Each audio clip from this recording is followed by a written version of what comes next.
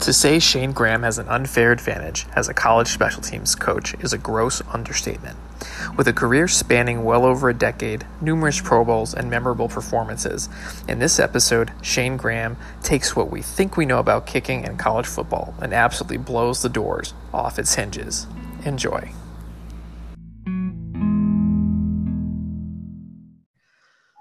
All right, so what's the one thing everybody gets wrong about kicking that when you see it just makes you shake your head? If you could change this one thing, what would it be? I would say the perception that it's easy. Yep.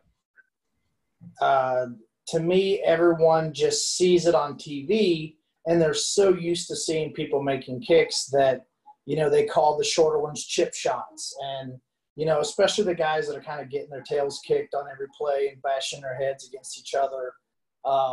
It's hard for them to truly understand, the skill set of a refined motion that you have to replicate over and over and over. And it doesn't help that at times there are kickers that they kind of take for granted that they don't go through the physical strain that the other guys go through, and they may not share respect to the other guys as far as what they do. So they kind of take it for granted. But I think just changing the perception that, oh, you've got one job, what's wrong with you if you can't do it, and that's annoying. And that's annoying from a perspective of when I was doing it to annoying to a perspective as to when I'm around it or coaching it or whatever. And, knowing that it takes so many things that can go wrong on a kick that most people could never look at and see what that one thing was, because everything can look perfect and you can still miss the kick. Right. And so many people are like, well, he's only got one job. Why can't he do that? And it just annoys the fire out of me. Yeah, I hear you, man. And guys like you in your prime and Justin Tucker make it look really easy. So that when somebody finally does miss it, you're like, well, it was a chip shot. And then, oh, there we go. What about – yeah. Well, and I would also say the perspective of those kickers, especially on the high school level, that because they can go out and hit a few in a row off the sticks, or hit a few in their high school games, or they might have a 1-4-5, 1-5-0 operation time, that think when they see a guy in the NFL or college miss a kick, that they can go post on their social media that they could have made it. I think that's something that really gets under my skin too. Sure. And I think you and I talk about this, and I'm sure a lot of other college coaches notice it too. There seems to be such a big gap between being a good high school kicker versus having that talent actually translate to the college level, whether it's D3 or FBS. What do you see as like 2 or 3 of the biggest, gaps in understanding for a lot of high school recruits? One is it's easy in high school to feel like you can make it to the next level when you're just told how successful you are, and no one's telling you you have to work harder to get better. Mm-hmm. And to a degree, you're always going to have a coach that says, hey, you need to get better, you need to get better. But I think a lot of the times it's say you've got a high school that has a kicker that they've never really had a truly successful kicker. And by I mean truly successful, I mean they've never had someone make it in the NFL, or never had someone become an all-conference kicker at a large Power 5 school, or even be a standout at a Group of 5 or FCS or anything else. And for a kid to then be told by everyone, oh, you're going to go pro because you're the best kicker this school's ever had. Mm-hmm. And I think sometimes that can inflate someone's realistic identity of their own talent, because they're just being told they're better than anyone else that's been there, but they don't truly know what that level looks like. And, like I'll see, kicks that are wobbling through from 50 yards or from 45 yards off the sticks, and whatever, and they've got wind and their shirts flapping behind them and all Yep. this kind of stuff. And, their form is not a replicatable form. And there's so many things that are going to bring injuries and inconsistencies, and especially in bad weather, that they're not being corrected, but they're just looking for the result. And they think that the result is all that matters. Mm-hmm. So they say, oh, I can kick a 50-yarder. Okay, well, is that same 50-yarder going to make it in a game? Yep. When you've got to do it a little faster, when you've got to rely on the snap and hold, when the snapper and the holder are under duress, versus out on the field by yourself, when the snapper and holder are relaxed, you're relaxed. You're thinking, I can even take this 3 times on my phone, and then I can post it and show everybody that I can make a 50-yarder. Right. Yeah, I think it's, first of all, if you're going to kick with the wind, wear a tighter shirt so it doesn't look like you're Superman with his cape flapping. And I guess it's kind of like golf. Like nobody, hitting a ball far is fun. It's really satisfying, but there's such a gap in understanding between there's a huge difference between doing that off sticks with a hurricane at your back in 100-degree weather in Arizona versus could you do that into a 30-mile-an-hour wind in the middle of November in New England? Yeah. And I think when I look at, there's also this myth that for a longer field goal, you've got to kick it lower. And you hear announcers say it, you hear non-specialists say this.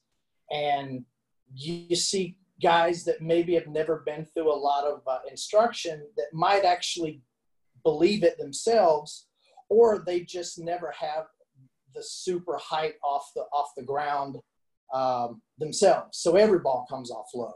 But when you look at a lot of times you see them practicing those 50-yarders and 55-yarders because they think they're more impressive to show people, and they're letting their pride get too involved in their process. They don't realize that is exactly the exact same amount of physical exertion for a 35-yarder as you use on a 50-yarder. There's not one thing physically different you should do. Right. And I don't care if it's a 60-yarder or a 35-yarder. If you're just not strong enough to hit a 60-yarder, then you just don't kick 60-yarders. And your coach is probably never going to let you try one anyway. But if you start thinking, oh, I've got to really get into this one, then that's when everything falls apart. And that's every skill sport, like golf to everything, is when you over try, that's when you fall outside the lines of your body's capacity to perform at a high level. Sure. And I think that there's like this obsession with the big ball and if you have from a coaching model, from a fun model, if you're running a camp with a bunch of, 18-year-olds who think they're all awesome, like that's a really nice way to just have a competition and thin out the herd, whatever. Yeah, you won the camp. Yeah. But I guess it's almost paradoxical, right? Like, so you've got to have the big leg to even be considered for a school at your level. But at the same time, if you shank your first field goal, that's a 19-yard field goal, you're not even going to try the 60-yarder. I can tell you, I've seen so many of these long field goal competitions where you have to kind of gradually make them and make your way back because it's elimination to get back. I've seen the stronger legs sometimes go out early and not even make it to the end of it because they missed one of the other kicks. Right. And then it's a matter of, then you've got the kid that's either more consistent or just happened to be having a good day or whatever, that's actually trying those long attempts in the contest versus the guy who's got the big ball. Right. Yeah. And I mean, it's, I had who did I do a podcast with? I don't know if you ever met him, Mike King. He coaches kickers up in University of Northern Alabama, huge, heavy Southern accent. But he was like, I don't care. I don't give a darn if you can hit an 80-yard field goal, unless you can hit 40 kicks in a row from 37 and in, and they're all perfect. We're not going beyond the red zone. Yeah. How do you, I guess for you guys, you obviously have a higher level of talent, whether it's at your current school or previous FBS schools that you've been at. How do you guys work on making sure practice mimics what you guys kick in a game? Well, my first test, whenever I would be having a conversation with a specialist on a team that I'm going to be with, is I'm going to hand or someone's, if someone hands you a ball, I want you to go show me your best kick. There's two things going on with that question. It's a trick question because I want to see, one, where they are mentally, and two, where they are physically. So if someone hands me a ball and says, hey, Shayne, I want you to go give me your best kick, first thing I'm going to ask is, well, where do you want me to put it? Right. Whereas if it says your best kick, go out there anywhere you want and show me your best kick, then I would say, all right, I'm going to go put the ball down to 20-yard line and hit a nice clean ball, optimally put it down the middle, nice and high, whatever. Unfortunately, what ends up happening is most of these kids, especially like at kicking camps, when I'm out there, and I can be 1-on-1 or 1-on-15 or whatever, I'll do this one by one before I tell them what I'm thinking. And most kids will go back to 50 or 55 or 63 or whatever, because they're thinking your best kick is what can I show off the most. Mm-hmm. And then I'll give you one guess as to the over-under on percentage as far as where those kicks are made or not. Right. Yeah, most of them aren't, right? Most are not. Yeah. And, what I want to see is someone that's going to go kick a realistic field goal and just hit a clean ball, not someone who's going to go out and try to extend their range and try to kill it and obviously say, well, I hit it yesterday. I don't care about yesterday. Check my Twitter, man. Yeah. I don't want to hear that or see that. So, right. I think that's the thing that when I got into coaching, I was told by some other people on staff that I was a little harsh in my standard. And I guess there's truth to that, but yet why shouldn't you? Right. I mean, I understand, I went to my first coaching job was at Central Michigan, and I was saying, I want my punter to hit this type of ball with this type of hang time. And if he hits his best ball, I want it to be this hang time and this whatever, in perfect conditions. And this person was, someone said, well, really, a 4-1's good or a 4-2. And I'm like, no, it's not. Right. And, then I got to Michigan State, and, I understand recruiting's a little different the higher up the food chain you go. And, here in Florida, I expect when I talk to my guys that the standard that I expect for performance is really not that far off from what you're going to see NFL guys doing. Sure. And even when it comes to recruiting, whether it's kids coming out of high school, whether it's, a 21-year-old from Australia or whatever, I want to see someone that's going to hit a 5-0 ball. And I don't mean 1 out of 20. I mean a few out of 10. And then their bad hits are going to be 4-4s, 4-3s, 4-5s. Sure. And then their average hits are going to be 4-7s, 4-8s. And the NFL, you're going to see guys hitting 5-4s, 5-3s, but most guys are hitting maybe just over 5-0, and they're going to hit a lot of 4-6s and 4-7s and 4-8s. But you're hardly ever going to see a guy hit under 4 seconds. Sure. And, if I see a guy that's kicking a 60-yard, rocket at 3.9, I'm going to tell him he needs to do better, and that's not good enough. And, if I'm watching recruiting film, I want to see guys hit nice, clean 40 to 45-yard balls, and the occasional 50, 55, 60. That's great, but I want to see hang time.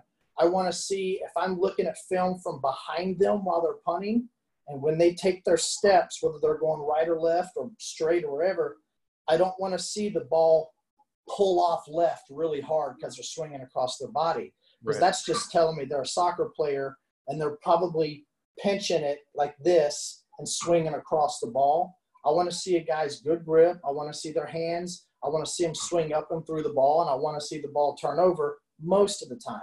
I understand we're not going to get that all the time, but to me, if you're going to get a scholarship to a big time school, you have to be able to produce those kind of numbers, even to be considered coming out of high school.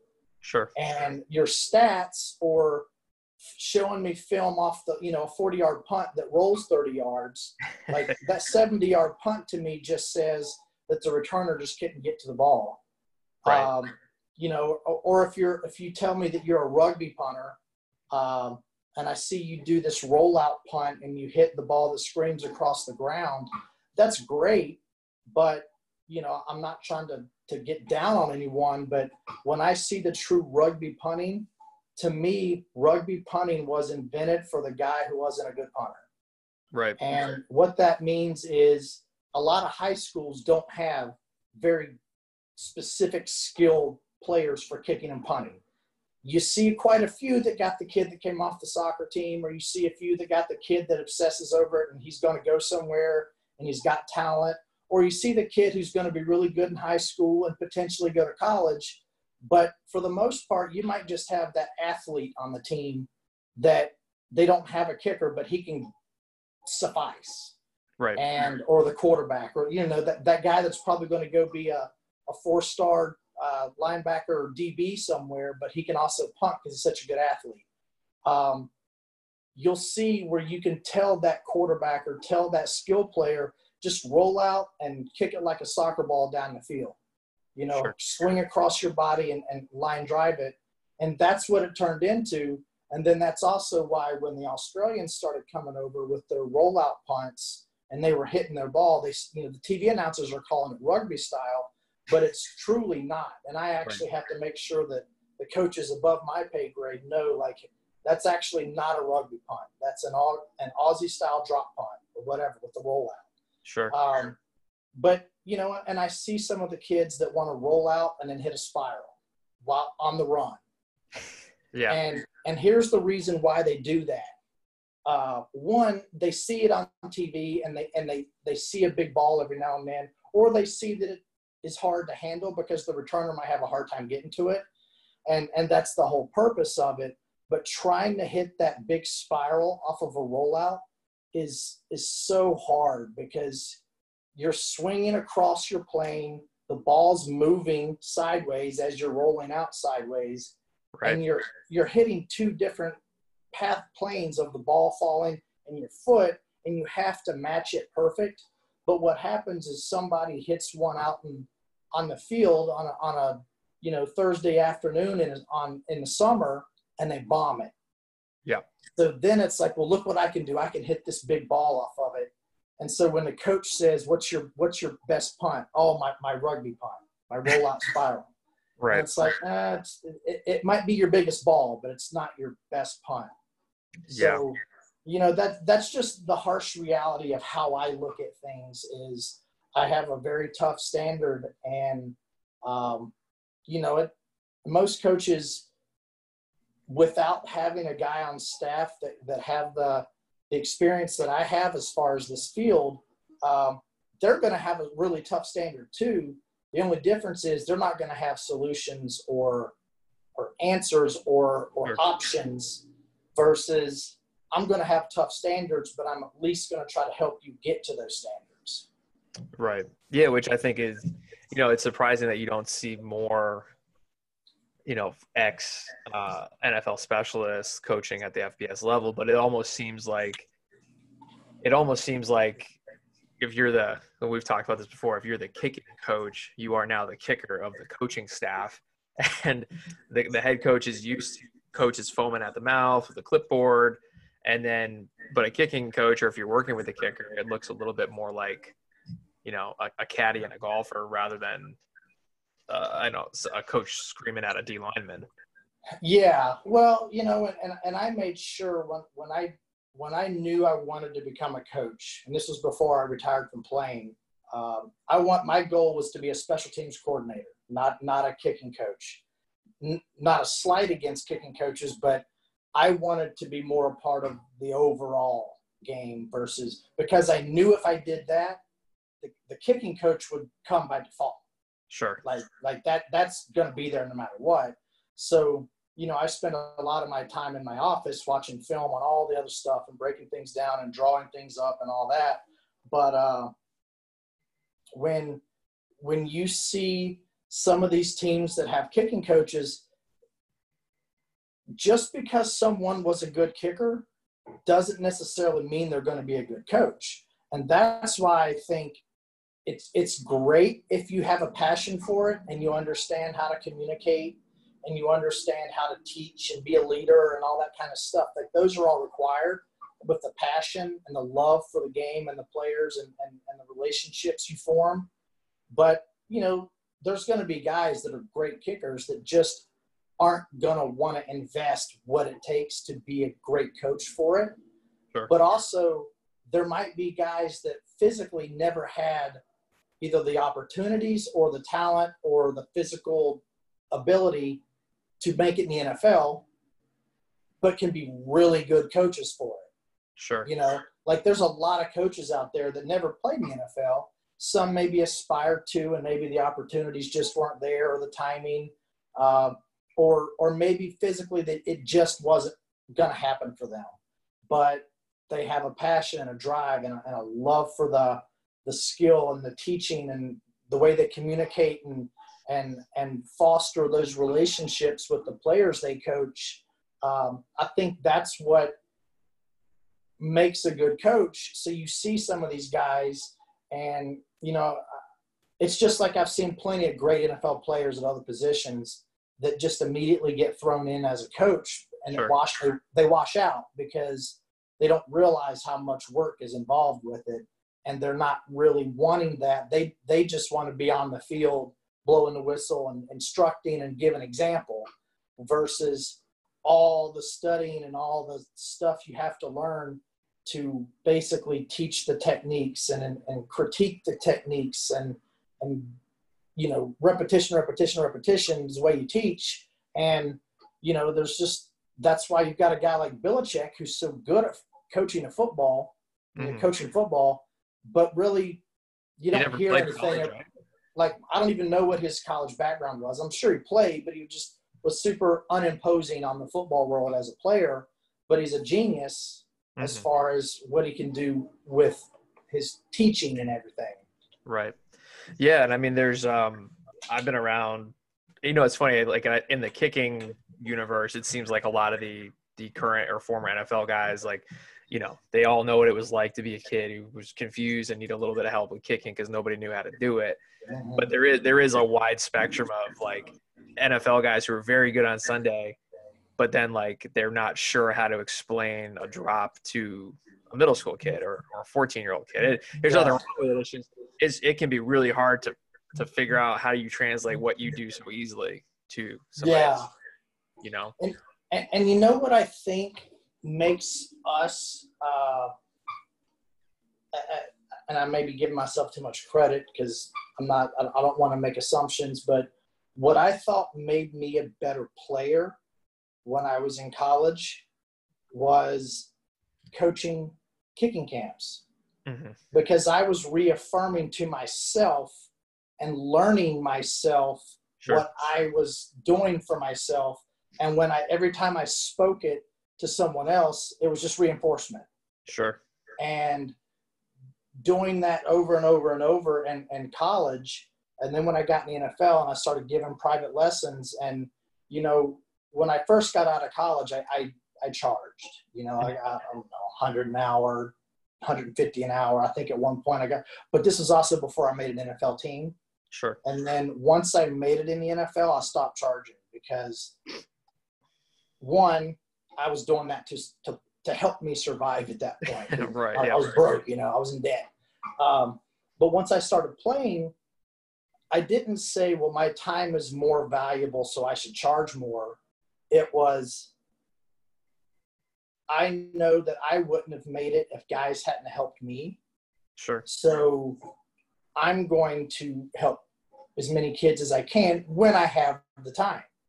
And, it was everything from guys that reached out to me on the internet, or, I remember one day driving past the high school in Cincinnati and I saw a kid kicking out on a field. I just pulled over and walked out on the field and talked with him and watched him kick and talked to him for an hour and a half one day. Yeah. And, to me, I really enjoyed that. And I didn't, after it was all over, I didn't say like, I normally charge $200 for this, but, it was just, all right, well, good luck to you. Hope everything works out. If you want to stay in touch, here's my email, whatever. And those are relationships that meant a lot to me.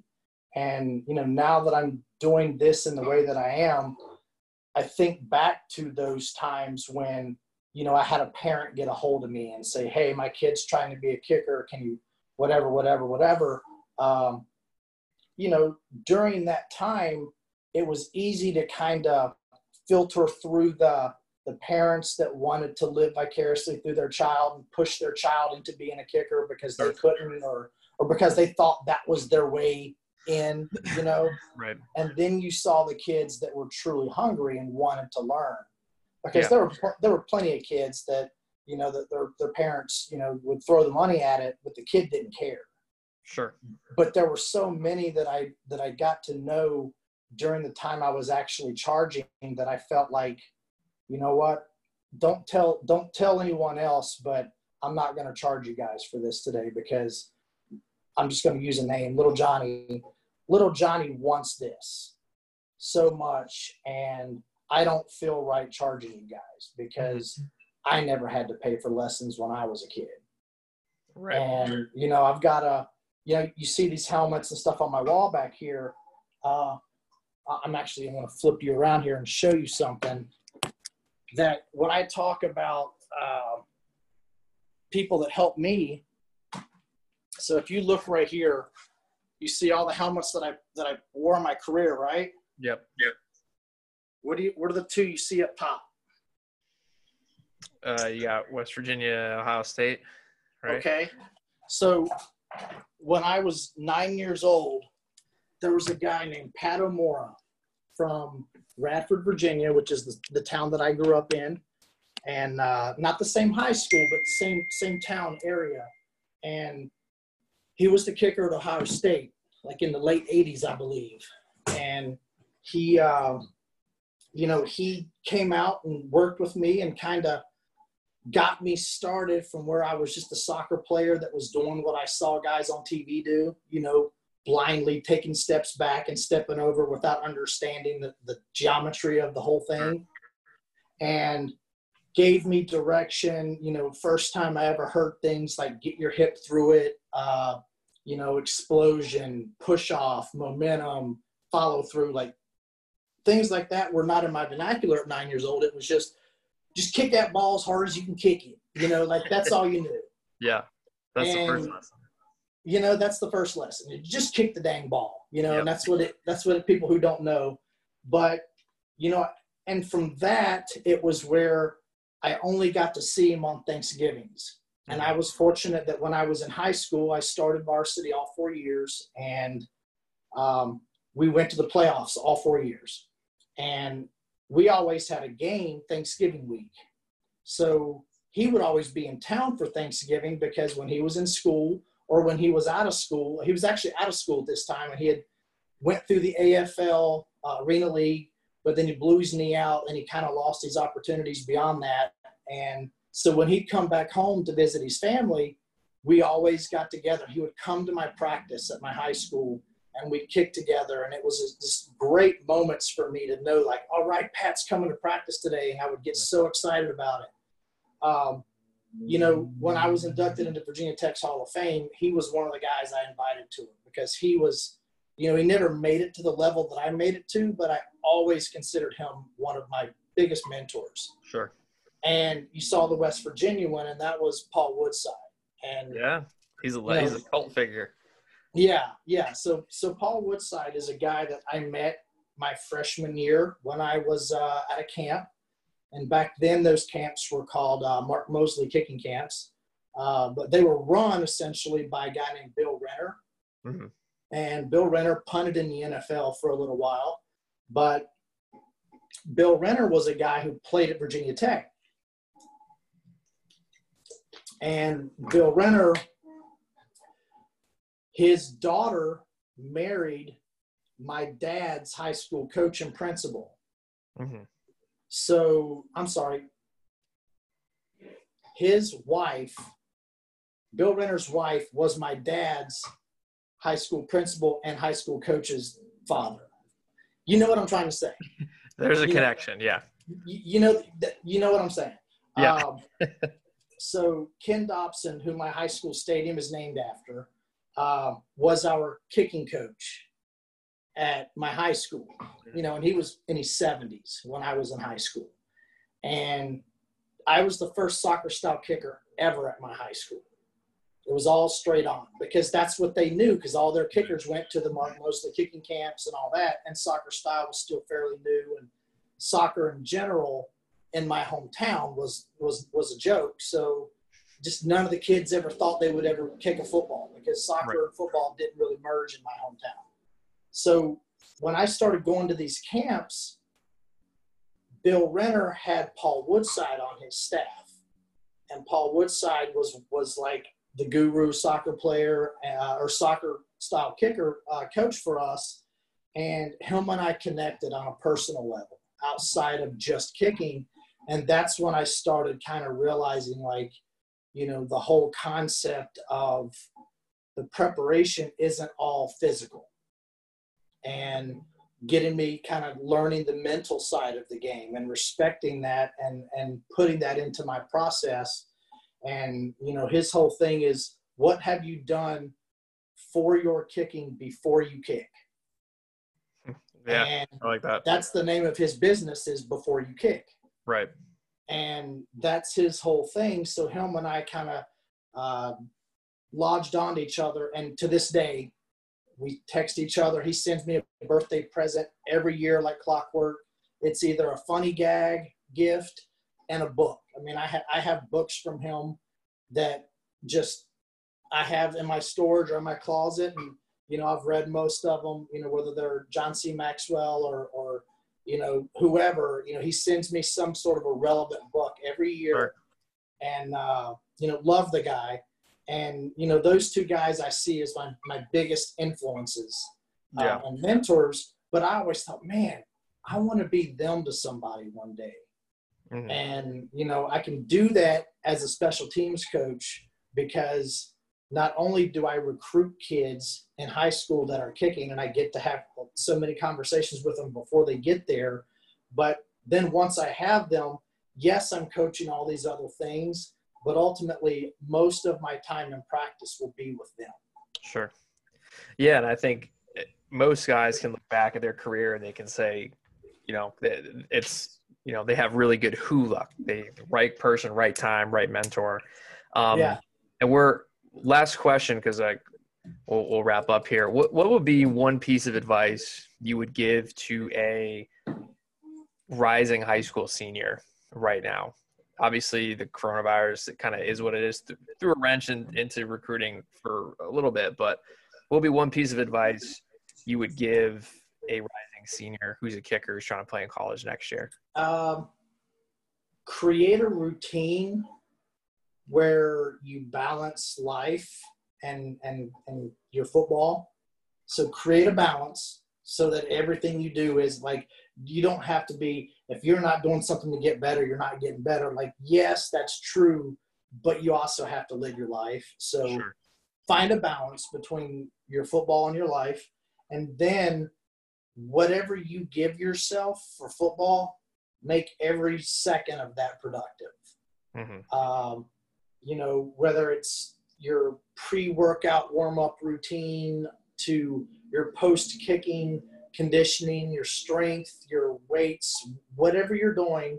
And I know we're limited right now with what we can do in gyms and all that kind of stuff, but, try to be creative, but structure it so that you can have a process that when you wake up in the morning, you're ticking things off your list, that you're making yourself better. And if, whatever those things may be, have a purpose to every single thing that you're doing, so that you might have gotten 1% better that day. Sure. Instead of just going out, I didn't kick yesterday, so I guess I'll kick today. and I'll just kick till my legs sore. No, like I'm like literally write out a script of what drills you're going to do. Write out what kicks you're going to kick. If you want to put a script for with the wind, against the wind, a left wind, a right wind, whatever you might have on the field you're going to kick on, whether it's a park with goalposts or no goalposts, or a high school field, or wherever your access is, try to script out your plan and use that, because once you get to the next level, everything is scripted out. Right. Yeah. So there's no, it's just so productive to do that. And when I was taught to do that in high school, I mean, I had folders of all my charting and scripting stuff, pre-practice to post-practice, from high school. And then when I got to college and NFL, I have stacks of notebooks from every season I ever played, Sure. where I could go back and look at my charting and scripting from every practice. And I have notes at the bottom of each of those pages saying, this is what happened, this is how I felt, this is what I did well, this is what I struggled with. And it's not I struggled from the right hash. It's my toe was dragging the ground a little bit too much today. I felt like my posture may have been collapsing a little bit, or my shoulders were off, or whatever. But also, I kicked really well today. I hit the ball really pure and clean. I felt like my posture was good. I felt like I was getting good extension. I don't know why, but I felt really loose today, whatever. And then you can kind of put that into a little bit of an algorithm when you go back and check it, and you can kind of create a formula for success off of those. Yeah. Yeah. And I think everybody has to find what works best for them. Because you could have Adam Vinatieri out there on the field with you as your coach, but he's going to be able to tell you how your swing feels. Yeah. I find kids tend to grossly overcorrect, way too fast, way too soon. It's like their first kick wasn't a 60-yard bomb, so now they're reconstructing their entire swing. It's like, dude, chill out. Yeah. And if you've been disciplined, or they don't change anything. And what happens sometimes is you get them to do little drills. Right. And you try to get them out of their comfort zone gradually. And then what happens is they can show you the perfect dry swing without a ball after they do these drills and after you've worked with them. But then when you put that ball back in front of them and say, all right, go get it, they go right back to their comfort zone. Yep. And they go right back to where they were before. And when you ask them, there's two things: they don't realize it, or two, they said, well, this has always worked for me, so I'm just going to, well, then why am I here? Right. Yeah. And I think it's a tough balance too, because when you're a young kid, you understand. I mean, most kids know what they don't know. And if Johnny paid you a couple $100 as a coach to go to your camp, you want to justify the fee that you just charged. So you make up some technical gobbledygook. Yeah. And it might be, which is well-intentioned. You want to help the kid out. But, I remember watching John coach a couple of his guys, John Carney, out at one of his camps. And I think he must have said maybe I forget what the guy was working on. It was some free agent, but big leg, but he kept hitting an X ball or something. And John was like, all right, we'll just hit a couple balls and, we'll see what happens. So 2 balls, 4 balls, 6 balls, 8 balls. John didn't say anything, just kept like Yoda, just hovering around, circling around. And then he goes, it was 5 to 8 minutes. He didn't say anything. He was just watching. And then he goes, all right, I just want you to move your plant foot out 1 blade of turf. And then it was fixed. So, but John obviously he understands that you can only correct so much. Yeah. Before you start seeing diminishing returns. For sure. And, I'm also realistic enough to understand and recognize, okay, this person has a talent set that is going to be special. Sure. And there might need to be some little tweaks and refineries, but there's certain things you can just tell, I'll mess this kid up if I try to change this. Right. And, it's like if I were to look at a Justin, like Justin Tucker, there's things about his swing that's different than mine. And if he were younger, I might try to say, like, let's try to do, like, let's not slide your foot back so much after you take your steps. Right. Let's try to stay in one spot. But then I could say that to him. But if this person can be successful, and when I mean successful, I mean they're producing results. Right. Okay. I'm not going to go to Justin Tucker, who's arguably the best kicker in the history of the NFL, and try to change him. But if there's a young kid that is or a college kid, that their pride might tell them, well, what I'm doing has worked for me, so why should I change it? Okay, well, are you all SEC, all Big Ten? Are you the best kicker in the country? Right. Yep. Are you the starter? That's a good one. And if you're not, then daggone it, you better start figuring out something to get better, because whatever you're doing is not working. Right. And it might work. It might work for your standard, but it doesn't work for my standard. Or it worked great in high school because nobody knew any better, and it helps you get your ranking, and but yeah. Well, hey, awesome, man. Well, I appreciate you taking the time to chat. Yeah. I'll mix it on down and I'll send you a link. All right. Sounds good.